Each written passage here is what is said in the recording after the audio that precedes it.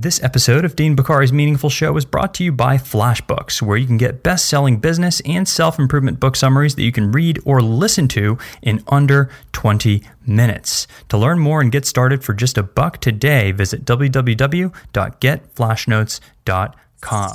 Welcome to the Meaningful Show podcast, where every single week we work to bring you an inspiring insight, idea, or interview to help you live better, work better, and be better both in life and in business. Brought to you by MeaningfulHQ.com. We've got one very simple goal here on this show, and that is to help you do more of what matters and less of what doesn't. I'm your host, Dean Bokhari, and if you're ready, then I'm ready. So let's get into it. Back in the 1930s, a man named Norman Walker wanted to figure out how he could get the best, most vital nutrients, the nutrition content, out of plants, fruits, and vegetables, and get that into his body without having to eat 8 pounds of fruits and vegetables a day. And he was a tinkerer, and so after tinkering around in his lab for a while, he found out that 80% of a vegetable's nutrients could actually be found in 20% of the vegetable. But how could he tap in to that 20%? Well, by pressing and mashing and squeezing the nutritious juices out of the fruits and vegetables. And that, my friend, is how the juicer was invented. Walker's earliest iterations of the juicer looked kind of like a cross between a Vitamix and a panini machine, what we now refer to as what's called a masticating juicer, which came along way before these Breville's and all these other companies started creating these high-powered machines known as the typical juicer. But back then, if you wanted to get that nutritious juice into your body, you were going to have to work for it.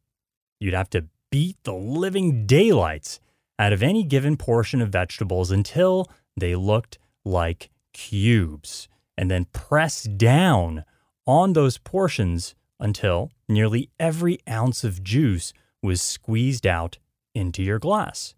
And in the end, you'd have a beautiful green glass of juice. But you'd also have a heck of a lot of pulp left over after all that work. Now, fast forwarding a handful of decades into the 21st century, the juicer's come a long way since Norman's day. But you know what hasn't changed one bit? There's still a lot of pulp left over after you're done juicing all those vegetables and fruits. The process may have gotten a lot quicker thanks to these swanky new juicers and all, but when it's all said and done, you're still left with the same nutritious glass of green juice that Norman had to bust his butt to fill back when he first invented the juicer. In short, once you're done extracting the juice, here's what you're left with: 80% pulp, 20% nutritious juice. Now, your own ideas, whether in business or in life, personally or professionally, are the exact same thing. 80% of your ideas are probably going to be junk, that is, pulp, and 20% of them are going to be the game changers, the life-changing breakthroughs or money-making business ideas, and that is the nutritious juice. See what I'm getting at here? Great ideas, they are hidden in lots and lots of pulp. In his book, The 80-20 Principle, Richard Koch tells us that the 80-20 principle asserts that a minority of causes, inputs, or effort usually lead to a majority of the results, outputs, or rewards. Now that's the essence of understanding how to use 80-20, Pareto's principle, to your advantage. Understanding that the majority of results flow from the minority of ideas and actions. Bottom line, you can't get to the juice unless you first get past all that pulp. Regardless of what you do in your life, business, career, personal, professional, it's important to remember to look for the highest leverage activity, which you can do by putting the 80-20 principle into action. And bear in mind that sometimes it takes longer to sift through the things that you should not do. That is, low leverage activities and bad ideas, the pulp. But when you identify your one most powerful priority in any given moment and then see it through until it's done, you're setting yourself up for success nearly every single time. You write down ideas, you try different ideas, and a lot of them don't work, but eventually you hit upon one that does, which makes everything worth it. Alfred Hitchcock once said that ideas, they come from everywhere. And if we want to enjoy the juiciest ones, it's important that we always push past the pulp.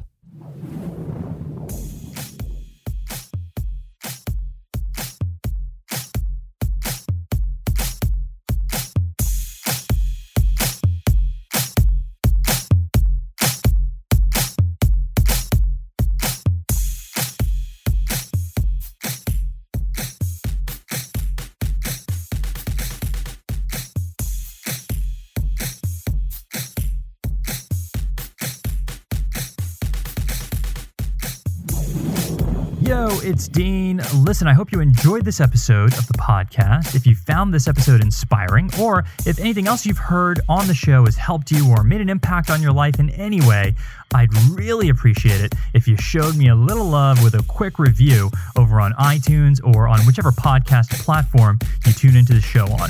Every single review helps us reach and inspire more people to live like they give a damn. Listen, if you've got self-help questions of your own that you'd like me to answer live on the podcast, hit me up over at meaningfulhq.com. You can submit them over on the contact page, or you can just shoot your questions directly to me at questions@deanbokhari.com.